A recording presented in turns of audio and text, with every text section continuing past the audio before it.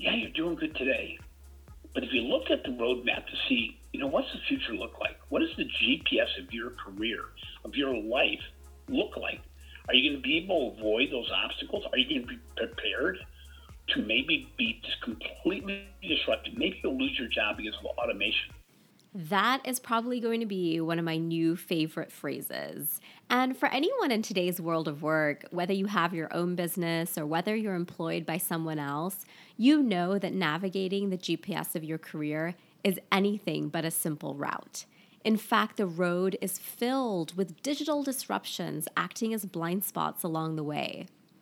I recently read that the Bureau of Labor Statistics said that the average worker currently holds 10 different jobs before the age of 40. And not only is this number projected to grow, but so many of the types of jobs that are going to emerge over the next decade are completely unknown and are probably going to be created by people like me and you. How do you navigate change? It's a question we think about often, and one that today's world expects us to be comfortable with. The challenge, however, is where do you begin, and how do you develop the mindset and skill set to be successful? Welcome, everyone, to the Sprint to Success with Design Thinking podcast. I'm your host, Saba Kidwai. Join me each week as I share the stories and strategies from the world's leading researchers and practitioners about why they believe the answer lies in practicing design thinking.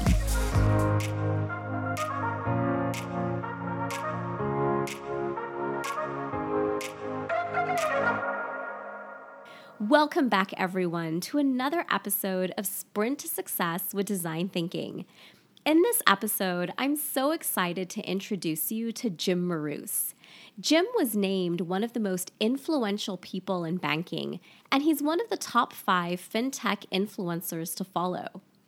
What I love the most about this episode is how Jim reframes the purpose of why you should have a personal brand, calling it one of the most important self-education tools that's going to be critical, he says, to helping you thrive and stay relevant in the age of disruption. I was actually ready to release this episode last week. However, with the tragic passing of Kobe, his daughter, and the other passengers, I couldn't help but pause and reflect back on the conversation I had had with Jim. So I decided to wait a week and reframe how I wanted to share this conversation. Despite having lived in Los Angeles for most of my life, I was never really a huge basketball or Lakers fan. I know, don't kill me. However, it says so much about a person that despite not knowing them personally, or despite not really being even a diehard fan, that you're completely shaken by their loss in a way that's really hard to describe. And as I was scrolling my feeds and reading the different quotes and hearing the different videos that people were sharing, there was one quote in particular that really resonated with me. I'm sure many of you have seen it, but it's the one that says, "The most important thing is to try and inspire people so that they can be great at whatever they want to do." And this quote really left me wanting to learn so much more about Kobe and his life and just what other things it was that he was thinking. As I read more and more about Kobe, what I came to realize was that he really modeled for the world what it meant to be great. The hard work, the sacrifices, and sometimes even the creation of an alter ego to help you get through the darkest moments that really catch you by surprise when everything seems to be going so perfect. Over and over, I heard people refer to Kobe as Black Mamba. And so, naturally being curious, I Googled where the name came from for him. It turns out that Black Mamba was actually a nickname that he gave himself so that he could separate his life on and off the court while he was going through the different case he was going through in 2003. Black Mamba, I realized, really became Kobe's brand, a brand that stood for greatness, that really inspired millions of other people, as we've seen over the past 2 weeks. And really, this alter ego of Black Mamba really allowed him to define for himself who he was, but more importantly, not just who he was, who he wanted to be.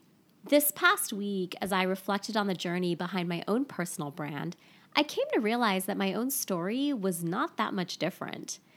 Ask Miss Q was born during one of the lowest points in my life, both personally and professionally. Personally, I was dealing with my parents' divorce, and professionally, I was a new teacher trying to survive a brutal recession. The circumstances during my parents' divorce led me and my 3 sisters to live with our father. Not realizing that our mother wanted to have nothing to do with us, the community that we grew up in was full of so much judgment and so many accusations about the kind of people we were. And it was really in this moment and going through that entire experience that I almost felt like my whole identity completely disappeared. I would ask myself questions such as, are these the same people that I once used to call my friends? Are these the same leaders and adults that I once respected and looked up to? And it was really in this moment, like I said, that I felt like my entire identity, everything I knew to be true, everything that I thought I was, everything I thought I would be, had really been challenged. And I really struggled between the judgments about who people thought I was versus who I knew I was. And it wasn't until I began thinking about all of this past week that I realized that it was the same time that I started the Ask Miss Q brand. And as I reflect back, Ask Miss Q, now that I see it, was really the beginning of me defining for the world who I wanted to be, what my values were, and how I wanted to be seen and known. It was really through the journey of creating Ask Miss Q that I recognized and developed strengths and skills that I had never even known were inside of me. It was where my passion for speaking, for education, and for creating a world driven by empathy was really born. It brought me outside of my Orange County bubble into a world where I would meet people from all walks of life united with a common purpose, creating a better world for ourselves and our future generations through disrupting education. Ask Miss Q changed the trajectory of my career. It took me from doing work to doing art, as Seth Godin would say. And it led to what has probably been some of the most incredible experiences of my life, and I imagine many more to come. I also really like how Gary Vaynerchuk phrases the idea of a personal brand as being your reputation. It's something you create, it's something you define, and it's something you own and you alone, no one else. In this episode, I'm really honored to have Jim Marous share his journey through disruption. Jim is an internationally recognized financial industry strategist. He's the co-publisher of The Financial Brand. He's the owner of the Digital Banking Report, and he's also the host of the Banking Transformed podcast. He is a sought-after keynote speaker, author, and recognized authority on disruption in the financial services industry. And just in case you're not from the financial services industry, trust me, you're going to want to stick around because this episode is for everyone. Jim has been a contributor to Forbes, CNN, CNBC, The Wall Street Journal, The Economist, and so many other news outlets. He's with us here today to share his journey of disruption and why he believes building your personal brand is the key to lifelong learning and staying relevant in a rapidly changing world. I hope you enjoy this very special episode with Jim Marous. Hi, Jim, and welcome to Sprint to Success. I'm so excited to have you here today. I'm glad to be here. It's exciting that I'm part of the early stage of your podcast series, and being a podcaster myself, this is kind of exciting to be on the other end. Yes, you are, and you definitely provided me with a lot of guidance and advice, so thank you so much. Well, thank you. All right, so one of your really big themes is this idea of disrupt yourself. And it's not just something that you preach to others, but it's really something that through following you online, I have really seen you live and practice. So I would love if you could tell us a little bit about your personal journey in disrupting yourself and why you believe others should do so as well. Well, as you know, and a number of my followers know, I started a disruption process 10 years ago. I was 55 and realized that my perception of 55-year-olds was that many of them were looking to retirement, probably were not updating their mindset and their capabilities as they should, and therefore slowly but surely became more and more irrelevant to what was going on in the marketplace. And that was not the positioning I wanted to have. At the time, I was selling to the financial services industry, an industry that actually I was been involved with since the beginning of my career, either as a banker or selling to bankers or consulting for bankers. And so I decided at that point that I would start to write about what my perception of what was going on in the marketplace was. So what ended up happening is I started a blog and I started writing articles about my observations of the industry, and I used that as a way to get endorsed organizations that I was hoping to visit. But a lot of my articles really were writing about other people's research. So I would take let's say a McKinsey research study or a Forrester research study. I'd write about it from my perspective, but link it to the study that was actually being available.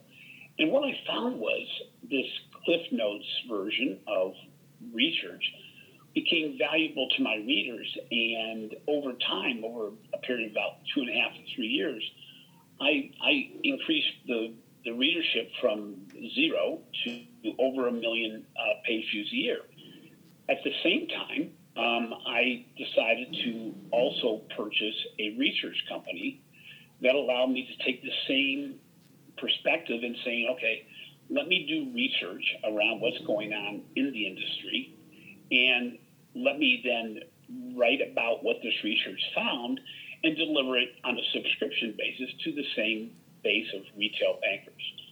And during this process, around 6 years ago, I also was fortunate enough to connect with a gentleman by the name of Jeffrey Pilcher, who also had built a digital publication platform, but his platform was built on a advertising foundation that allowed me to actually make money on my writing. So about 6.5, 7 years ago, I really moved from being a casual writer that was selling banking services, marketing services to the banking industry, to being a co-publisher of the Financial Brand, the owner of the Digital Banking Report, both of which provided me the ability to really self-educate over time and make it so that the exposure to the marketplace and the ability to continue to write made a living for me. So really over this period of time, I realized that the education process almost by itself provided the foundation for a career. And between the co-publishing of the Financial Brand and being the owner and CEO of the Digital Banking Report, this provided a really good foundation. And what I did find over this time is, at the same time that I was doing this transformation, social media came into being. And so I used social media to promote the fact that I was writing these articles and to get more viewers and more followers, I guess it would be, and became what some people consider and rank me as a social media influencer in the banking industry, something that obviously didn't exist 10 years ago. And while I am by no means considering myself to be an influential person in the industry or a person that influences others, because I'm a publisher, I do have an influencer status within social media, which allowed me to expand into speaking globally to the banking industry. So that gave a third prong to my education, but also my distribution process, where between the Financial Brand, the Digital Banking Report, and my speaking, it really is an exciting opportunity to expand my learnings while still, what I'll say, paying it backwards to the industry that served me so well in the beginning of my career. Yeah, and I can tell from, like, I really enjoyed following your articles, and it's just so interesting that, you know, a lot of people wouldn't really even maybe perhaps associate, you know, the idea of being an influencer with, say, like the banking industry, which, you know, I'm really hoping that your story really helps people open up the opportunity really to be able to see how so many things can be applied across really all different industries that need these kinds of thought leaders to really guide us through this kind of disruption. But I'd love for you to share a little bit about, like, what was the learning curve for you like in creating that content and kind of making that shift? What was interesting is some of the things that have happened over the last 10 years were, I wouldn't say necessarily by mistake, but they were timed relatively brilliantly in retrospect. I'm not too sure if I planned it out all that well. So what happened was I found that the building of a personal brand was very important in this entire process. And building a personal brand was actually saying, where am I going to focus my energy? What am I really passionate about? And one thing I was very passionate about is I've always been an avid learner. I always wanted to be a spokesperson in the industry that could help other people learn. So kind of being a combination of a teacher and also a learner, that my personal brand really was about how can I help retail bankers and business people in general improve their ability to react to the marketplace changes. And sometimes in the marketing perspective, sometimes in a innovation perspective, sometimes even in an operational perspective, how can these people improve their lives through doing better? So the process itself was one where the education is something that I always wanted to do on an ongoing basis. The distribution of that knowledge made it so I had to keep on learning. So, once you empty the bucket of what you know in the marketplace, you have to fill that bucket up again. So it became an evolutionary and an evolutionary process that continued to reinforce my personal brand. And what was interesting about this, and this is important for your audience, is the building of a personal brand does not mean you have to start a business. The building of a personal brand is important, even with the business that you're currently working with, to be able to distinguish your capabilities, your contribution to this business at a time when you're not really guaranteed what your role will be going forward. So as we've talked about, offline before, is the importance today where jobs are changing so quickly, change is happening in the industry so quickly, and the transformation of businesses are happening because of digital technologies, because of robotics and automation, and because of AI, that the importance of building a perspective of who you are, be it on LinkedIn, be it on Twitter, be it simply on a podcast or a written document, it's important for every person to take this step, because unless you self-educate, you will be disrupted in a marketplace that is changing so rapidly that even middle-class employees or middle-stage, middle management employees that have been with businesses 10, 15, 20 years could potentially be disrupted. And so this allows a person to really take control of their identity and their future by continually learning and by distributing that learning in different types of content to make it so the marketplace knows that you're a master of your domain. Absolutely. I love that. And I really love that relationship that you brought up between the idea of cultivating a personal brand and going on that journey and really having it be one about self-educating yourself. Because, like I've shared with you before, even in starting just this podcast, I'd say this is probably the one medium and this is the one process where I feel like I've learned so much. I really hope others are too. But I mean, the value that it's just brought me personally has been absolutely phenomenal. So I have a question for you. So somebody who perhaps, doesn't own their own business and would like to maybe, think about how to begin building their personal brand within the industry they're in, or, even if they're a student or no matter where they're really at in their academic or professional career, where would you recommend that they start, or what advice might you have for those who are looking to, okay, well, this is interesting, but oh my God, do I have the time to do this? And the other kinds of concerns that come up. Well, and Google and Twitter are my two research sources. So I use Google to look up things like personal branding, and Twitter, if you use a hashtag personal brand, there's a lot of options out there. But I think what you mentioned is a very important key. Figuring out what to do is not really the hard part. The hard part is to build the discipline to actually do it, and do it consistently and at a cadence that people can recognize. So one important component of building what I'm going to call a personal brand or a marketplace value for any person is that just sharing content or building content casually, where there's no sequence or rhythm to what you're doing, is really not going to serve very well, because it gives you the ability to continually give yourself an excuse to not produce, to not do it. What I found in my own personal situation was that I decided to have articles published on Mondays and Wednesdays of every week. So what happened is I'd set aside some certain time on a Sunday and on a Tuesday, so I could write an article to then publish it, in my case, 12:05 a.m. in the morning, so I can get exposure both on the Far East, in Europe, and the U.S. And whatever that cadence is, it's important to keep it. So people who are like you, who follow things. And what's great about LinkedIn is LinkedIn gives you the ability, through the development of content, to find other people like you that have the same interests and will start to follow you. And you'll start to follow them. And you work as a group that's very personalized and very customized. And in some cases, even geolocationally similar, so that you can build even more content from this. And people have to remember, this content doesn't have to be long. It doesn't have to be entirely unique to the marketplace. You can write about other people's perspectives and give your slant to it. But as I told a friend of mine who started writing for Forbes about a year and a half ago, he said, well, I started it on January 1st, and I've done it every Monday. But the good news is I now have enough done that I can take a week off, because I've hit my quota for what Forbes was requesting.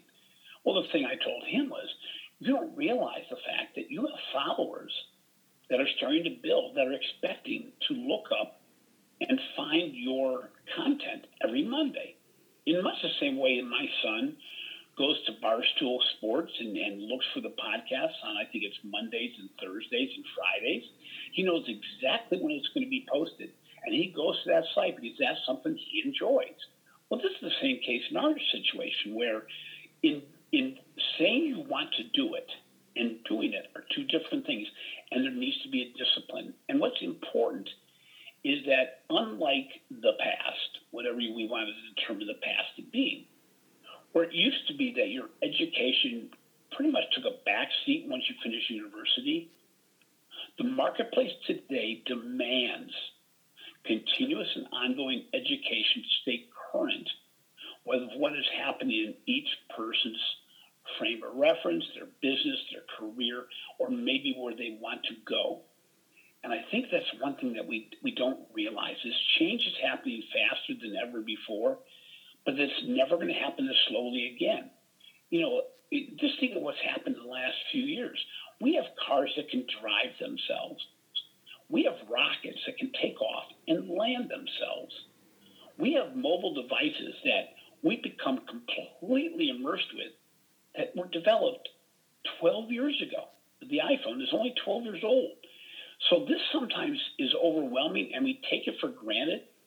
But this is why we have to be prepared, because careers, lifestyles, families are going to be disrupted by the change that's happening all around us. There's like so much amazing information that you just shared in that last part, and your ability to really articulate that as well is phenomenal. And one of the things that I really like that you highlighted is this idea of, families and, people that, yes, so many different things are going to be disrupted. And one of the things that I think, is so great about some of the things you're sharing is the idea that people have an opportunity to be proactive, that you have an opportunity to own the situation, to kind of direct your own path, really, kind of the way you have. You went from being, in a more traditional banking role to now really being sort of like at the forefront of really showing people how banking is evolving, how fintech is evolving, and how all these things are happening. And I think it's a great example for so many. So I have another question for you, because you kind of mentioned a little bit earlier on that as you were getting started, that you didn't necessarily make mistakes, but you were trying different things. So you gave some really incredible advice for the people who are just getting started that I now also have to ask you. What advice do you have for people that perhaps have started that journey, are being consistent, and they're just like doing all these things, they're trying all these things, but they're just not quite sure where to take it? Well, I think the major thing people have to remember is that the only way to really be consistent is to be passionate. Okay, so people will write me and say, I'd like to contribute to the financial brand, or somebody says, oh, geez, I'd like to write some content and do some of the things you've done. What should I write about? And that's the wrong place to start. What everybody has to do is do a self-analysis and determine what are you passionate about? What are you excited about? And it doesn't matter what age you are. For instance, Gary Vaynerchuk, who's known in the marketplace as a person who really understands social media, but he also understands people quite well, gave my son, who was 21 at the time he gave this advice, but he's now 22. He gave him a video FaceTime message that said, Cameron, you're about to enter a new stage of your life, graduate from university, and you're about to embark on an opportunity and a part of your life that very few people can experience, and you're only going to get this experience once in your life. And he said, basically, you're going to be coming out of school without a family, without a mortgage, probably without a car payment. Yes, you're going to have, your school debt, but the reality is you're going to have an opportunity to change the direction of your entire life at a time when the risk is relatively low. And he said, basically, don't try to take a career that you think is right or that other people say you should take, but don't be afraid to take risks and fail, because the impact of that failure is lower as it's going to be any other time of your life. But make sure what you do is you are passionate about what you do. And this is something my dad told me when I was young. He says, never get up in the morning wishing you weren't going to be going to work. And it was an amazing advice. He didn't realize how prolific that was. But the bottom line is, continuously, and we've talked about it, you run into people that say, oh, my God, I hate my job. Well, change it. We have an amazing world, an amazing country, where at any time you can change the direction of your life based on your passion for going in a different direction. Now, it doesn't mean it's easy by any means, but what it means is it's a whole lot easier if you like where you're going than if you don't. And I think it's important, and as I said, with every age, because I not only speak to bankers, but I've spoken to high school students, I've spoken to college, university classes, and talked about the impact of not only taking on and building your own brand, but more importantly, making sure that your transformation process is something that, number one, you're passionate about, and number two, you'll put the effort to show commitment to. Because without those two things, you will fail. And it's a growth process. I mean, in your case, I doubt if your doctoral process required you to do a podcast. Why No, it did didn't. you do it? I would suggest it was because of passion in what you're learning. Anybody who follows you realizes that you don't do anything without enthusiasm. It's what drew me to you in the first place. Was a friend of mine connected us, and I saw what you were writing about, what you're posting about, the passion in what you did, the way you communicated. And it is interesting because that by itself, passion by itself, draws followers. I mean, where you go to a cocktail party, you go to people that seem to be having fun. But what it is they're having passion about what they live for, and that draws people. How long do you want to stay next to a person that's saying, oh, my God, my life sucks. I don't want to do this. Well, the thing I say is, you know what?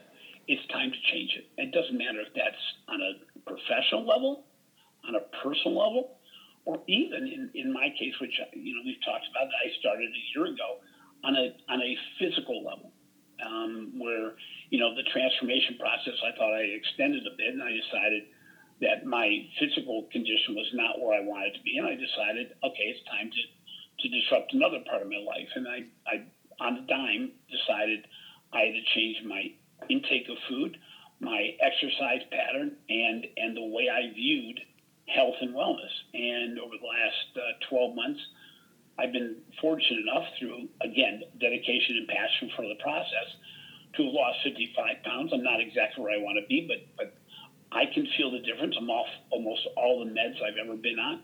And again, we get complacent because the world finds ways to cover up disappointments and things that aren't going well. I mean, in the medical world, it's obvious. We have medicines that basically mask symptoms. Well, another option is basically to do the right thing and make it so that there's no masking drugs involved. And, you can reverse aging, you can become healthy, you can live longer, you can enjoy your family for a longer period if you decide to do that. Absolutely. And I think so much of that really comes back to just that like design element, right? Like what problems do you see, not just around you for others, but really internally as well, like things that you're passionate about, dreams that you've had. And, this is another thing that I think I really enjoy about following you and just like learning from you and following your work is, so many people today talk about these ideas as if it's only for the generations to come, as if all of us, who have gone through college or who are currently in different jobs or, running businesses, as if like, oh no, this time isn't for you. And I think one of the things that you really epitomize really well is that you can do this at any stage of your career, that the changes, the technologies, the opportunities today are not just for those who were born into them, but really for those who want to make that transition as well. And so I wanted to kind of ask you a little bit about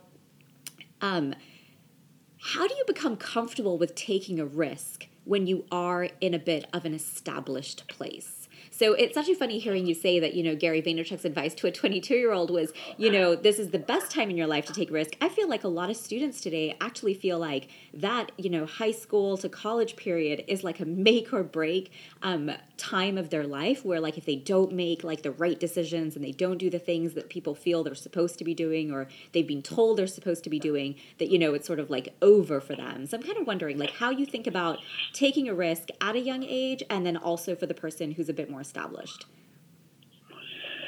Well, first and foremost is perspective. I and Gary Vaynerchuk uses spicy language in his communication about this, but he basically will confront young people and say, how old are you? What? If you're under 30, why do you think it's the end of the world? You haven't even touched in an educated way the first 10 years of your post-education process. You have 60 more to go. There's a lot of diversions, a lot of ways to change that career path. So, a lot of people will say, oh, geez, what am I supposed to do? How am I supposed to move forward? Well, it's about perspective. Realize, and it's hard when you're young because, again, you don't have the leverage of years and years of experience to be able to look back as well as forward and saying, oh, geez, this isn't so tough. But look at others that have done it. And if you're young, realize that the perspective is that this is the best time. This is the time you can take the risk. You don't have to, the last thing you need to do is try to say, okay, I'm going to become an entrepreneur and I'm going to become rich and get funding without a concept as to, are you going to be happy? Is it really something you want to do? Is it really something that's going to provide a successful career for you? Because what happens is sometimes not everybody's made out to be an entrepreneur. I certainly wasn't. I took another path. Some people consider it an entrepreneurial path, but I don't build anything. I'm not doing the rocket science here. But I think it's important from a perspective basis to realize that when things are good, it's the most important time to make change happen. Now, I speak to bankers on an ongoing basis, and the banking industry right now is making a lot of money. Most people are, have been in their careers for years, and they followed up the same path as a lot of people around them, and they have all these like-minded people that have been in the banking industry for 20 years, and they're not feeling any pain. Well, so that doesn't encourage anybody to make change because they're going, why? Yeah, you're doing good today. But if you look at the roadmap to see, what's the future look like? What does the GPS of your career, of your life look like? Are you going to be able to avoid those obstacles? Are you going to be prepared to maybe be just completely disrupted? Maybe you'll lose your job because of automation. do you know what the next stage is? As I travel globally, I'm amazed how so many countries now have a large and larger group of people that feel that they've been left behind. A lot of times these are people in the agricultural area. They could be people that used to be in the manufacturing area. And they're really disgruntled and very upset with the fact that they believe that the marketplace has moved away from them and nobody's prepared them. Well, that's the best example of having to prepare yourself. And I'm concerned from a social political basis that we're going to get a whole nother generation of people that aren't going to be prepared for disruption. Absolutely. What's interesting is when you look at Amazon, they've committed to training 100,000 of their employees to become more digitally aware and more capable to do coding, analysis, things of this nature. Why? Because the marketplace now can't provide the number of employees they want, and they would rather prepare their own employees rather than trying to find them in the marketplace. They don't even care if they lose a large percentage of them because it'll still be cheaper than going on the marketplace and having to find all these new people. Absolutely. And that really is the heart and center of my dissertation. But I'll tell you the biggest thing that's kind of come to my mind in listening to you right now is, so many people, when they talk about the idea of a personal brand, are talking about it from the perspective of what are you doing for others. But what you are proposing is really this idea of building a brand. I mean, it very well may be, if you do it the right way, that, you're ultimately going to get both. But the idea that this is a journey for you, for your self-education, for your growth, so that you're not disrupted. I don't think I've ever really heard anyone position it that way before. And I think that's it's a very revolutionary concept that I think you just unveiled on my podcast. Well, it's funny because my goal, while I wanted to educate myself, was trying to educate myself so I can continue to be valuable in the marketplace. Right. And valuable in the marketplace from the perspective of being able to help others succeed. So my best positioning for helping others to succeed was to get the highest level of education and to motivate others to move forward. So the majority of my career has been in sales. I've been trying to sell products or services or education or strategies to organizations. Well, now I do it in mass through my educational process and through my different channels, which, as you know, not to stand still for too long, 5 months ago, I introduced a podcast series called Banking Transformed. And one of the biggest compliments I've received from people is the fact that people go, you call it Banking Transformed, but really, you're talking about humans transformed, and everything that you talk about and your guests talk about allows us to realize that, there's everybody can benefit from this. And it's exciting because that was really my mission. It was to educate myself, have another channel to be able to deploy in the financial brand, the digital publication or maybe in a report or maybe in a future book that I'm supposed to put out this year.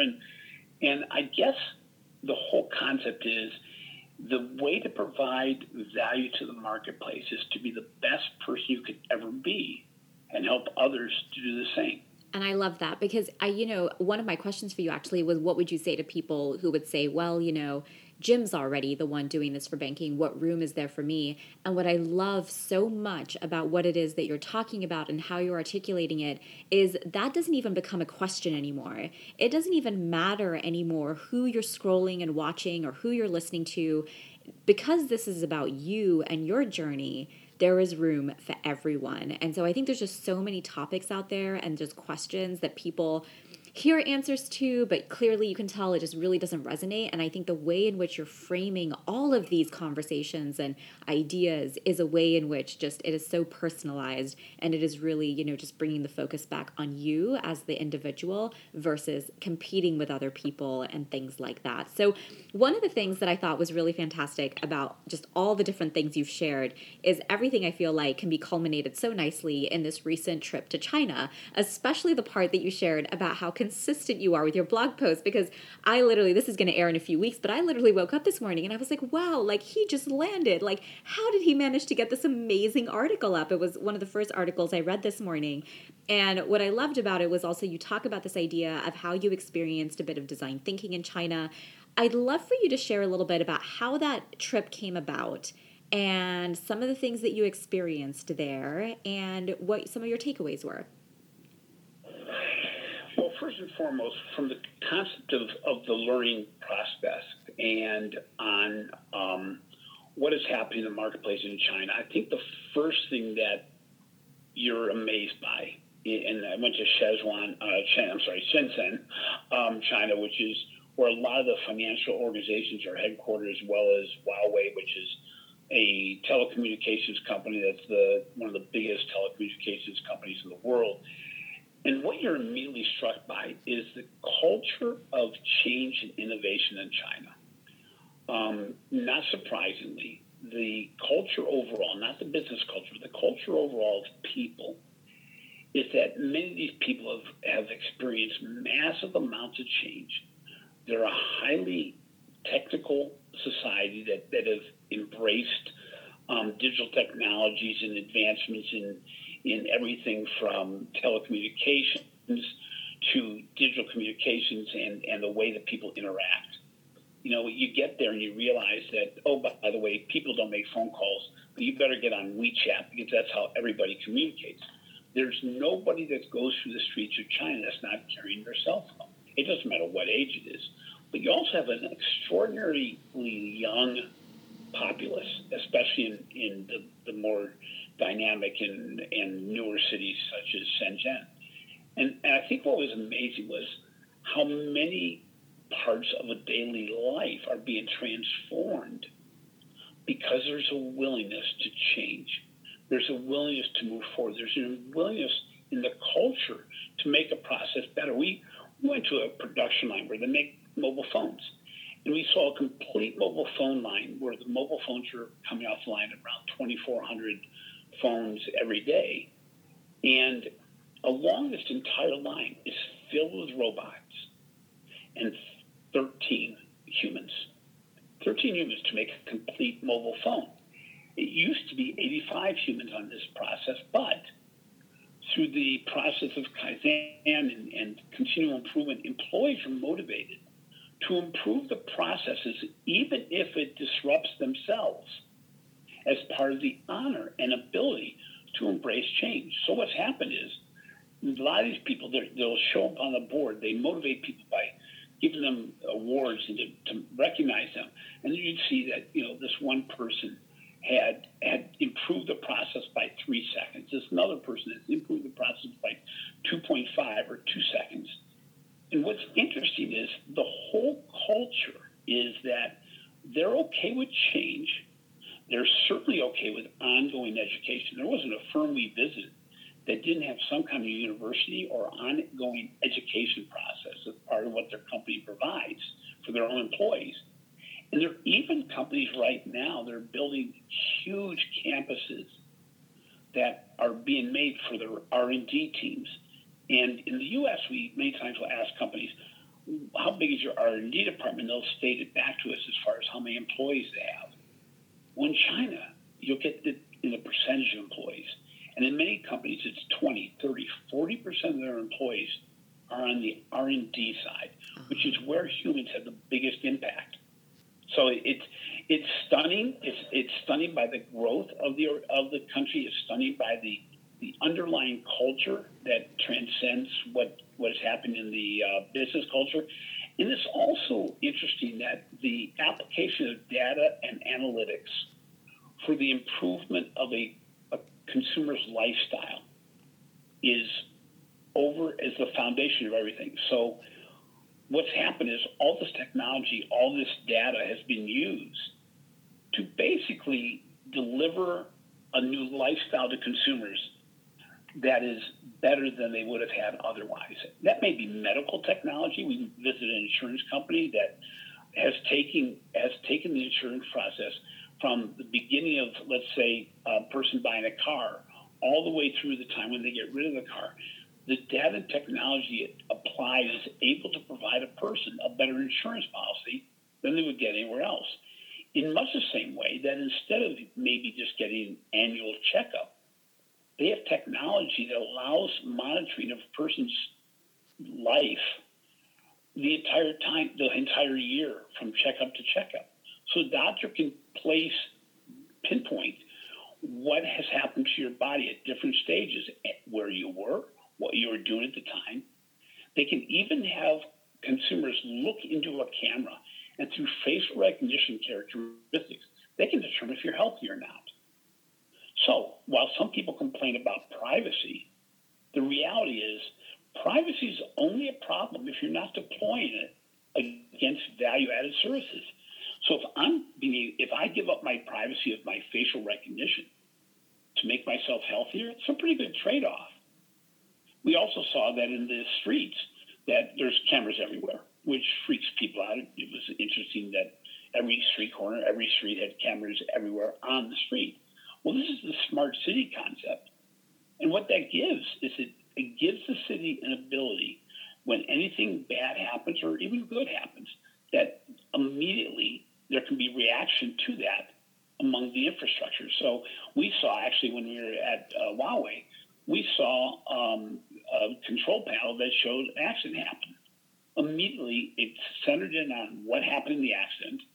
They were able to deploy the exact emergency services personnel that would be needed for that type of accident. They notified the hospital that somebody would be coming to the hospital because this accident, they thought there would be injuries involved. They rerouted the traffic around where the accident would be so it did not disrupt a person's commute. And they even notified the owners of the car's family that an accident had happened. This all happened instantaneously, which allows an organization or a city or a company to be able to react or even predict what the future is going to bring.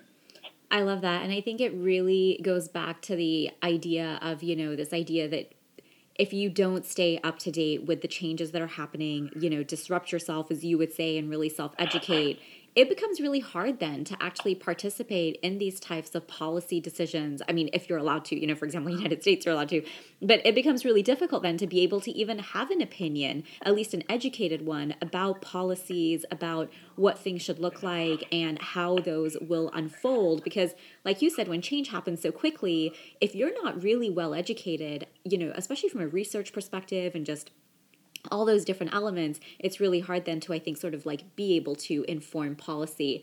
And so I want to be able to respect your time. And so I kind of want to like wrap up a little bit, but I would love for you to kind of, again, go back to that idea of the opportunity pie, as you call it, because I know you talked about this before, but I think it's such an important note to end on because of how well you articulate this. For those who say there's no room for me, or somebody else is already doing this, or maybe hundreds of people are already doing this, what is your advice to those people, and what are some of the things you would like to share with them?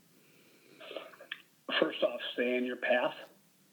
There is no opportunity out there that can't handle competition, and where the opportunity in the marketplace is so narrow that one more entrant would disrupt the whole marketplace.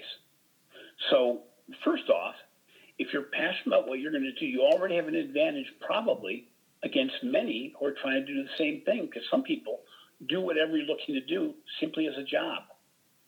In addition, what's important is to realize that every single thing in today's marketplace can be improved. So if in my case, if what used to be printed publications are better deployed as digital publications and make it so you can give more timely information, that's an improvement. And again, I can't emphasize enough, and I think I said it with every answer, is that the underlying foundation is to do something that you like. And what's important is at a time when most of our jobs are going to be disrupted in some way in the relatively near future, wouldn't it be nice to embrace something that you already are passionate or are really good at and like, and self-disrupt yourself rather than just waiting for it to happen? I think that's where the real opportunity is. So let's say you're an accountant at a financial firm, and you decide, you know what, you really enjoy antiques a whole lot more than you enjoy your work. Well, what better time to start to build a platform for that communication, that content, than when you have a traditional, regular paying job, and you can build this in your free time. Now, everybody will say, I don't have much free time. If you're passionate about what the future brings, you find free time. You find time in your day for the things that matter. and matters to your family. You know, it's interesting because I think when you look at the opportunity pie, instead of looking over your shoulder around the fact that, oh my gosh, somebody's already doing this, realize that you have the ability to, number one, learn from them, number two, improve upon the process, and number three, even if you can not do either one of the other two, I will guarantee in every part of the marketplace that it's not completely saturated. It's just not possible. Heck, I was just in China. There's a whole market there that most of us haven't tapped into. But you know what's beautiful about global communication right now and telecommunication is it used to be that I'd only be able to hit the markets that were closest to me locally and locationally close. Well, now with digital communication, digital technology, you can reach out to the entire world. So again, it's a matter of making sure that you realize that anything can be done.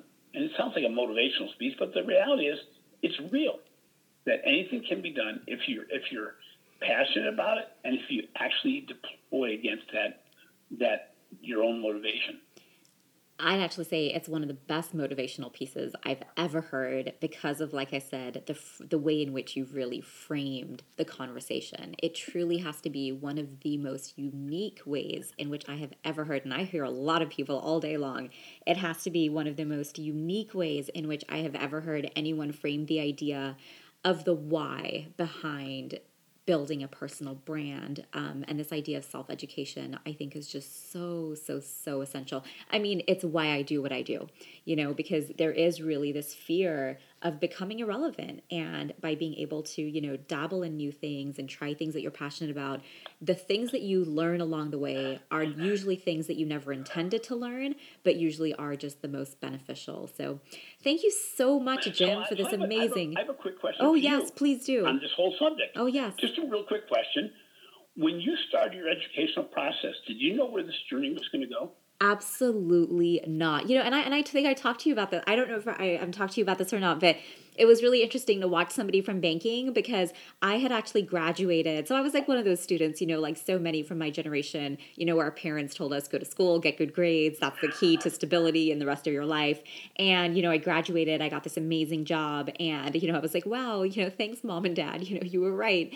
And a few months later, it was the recession. And it was like literally my entire life was turned upside down.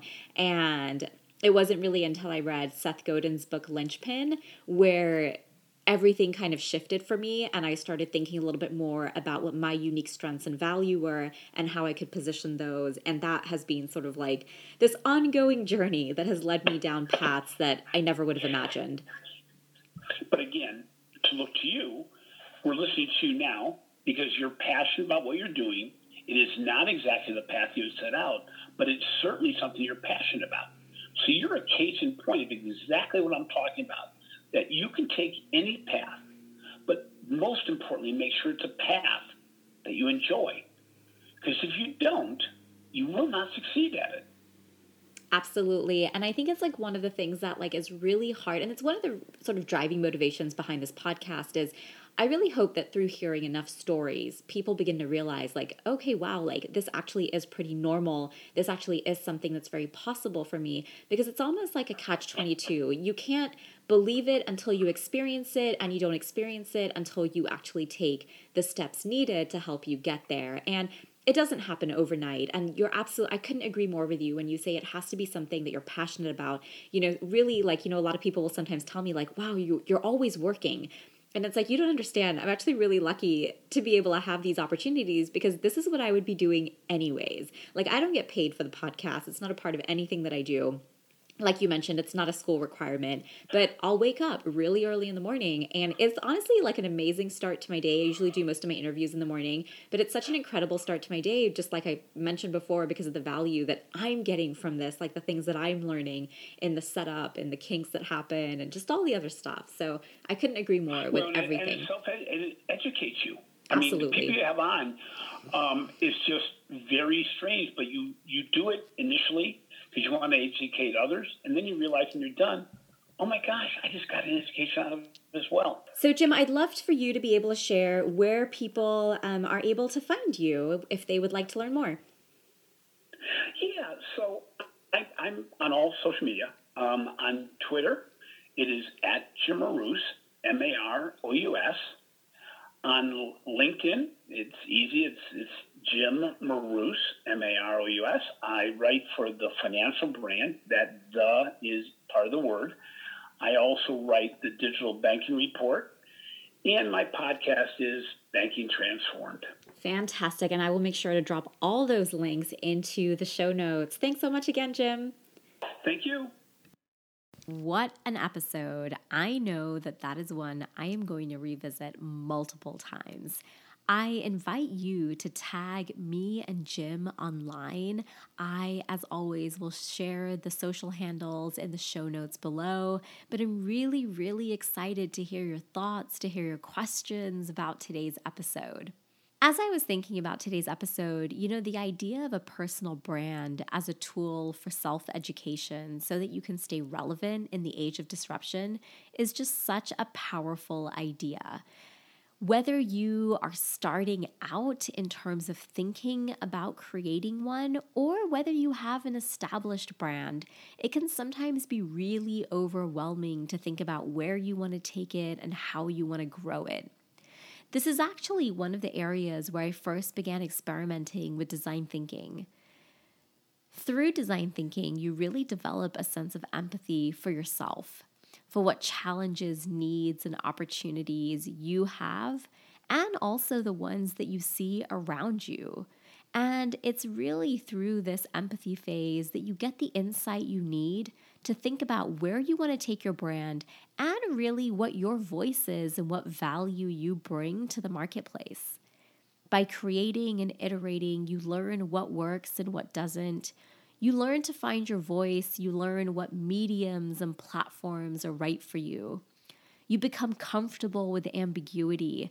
And really, you kind of become comfortable that it's not knowing what all the tools and platforms are and that you're going to learn as you go. You become more confident taking risks, but above all, you become so optimistic about all the possibilities that the future holds. In the coming weeks, I'll be releasing a design thinking toolkit that you can use to build and assess your personal brand. Whether you are getting started or whether you have an established brand, this toolkit is really going to help you gain a fresh perspective on where you want to go and what you want your reputation to be in the marketplace. For updates, you can go ahead and visit askmissq.com and join the email list. Until then, I will see you with another episode next week. It's your turn to join the conversation by sharing what you enjoyed or what questions you still have. In a world where time and attention are so valuable, thank you for choosing to listen and for being a part of our Sprint to Success with Design Thinking community.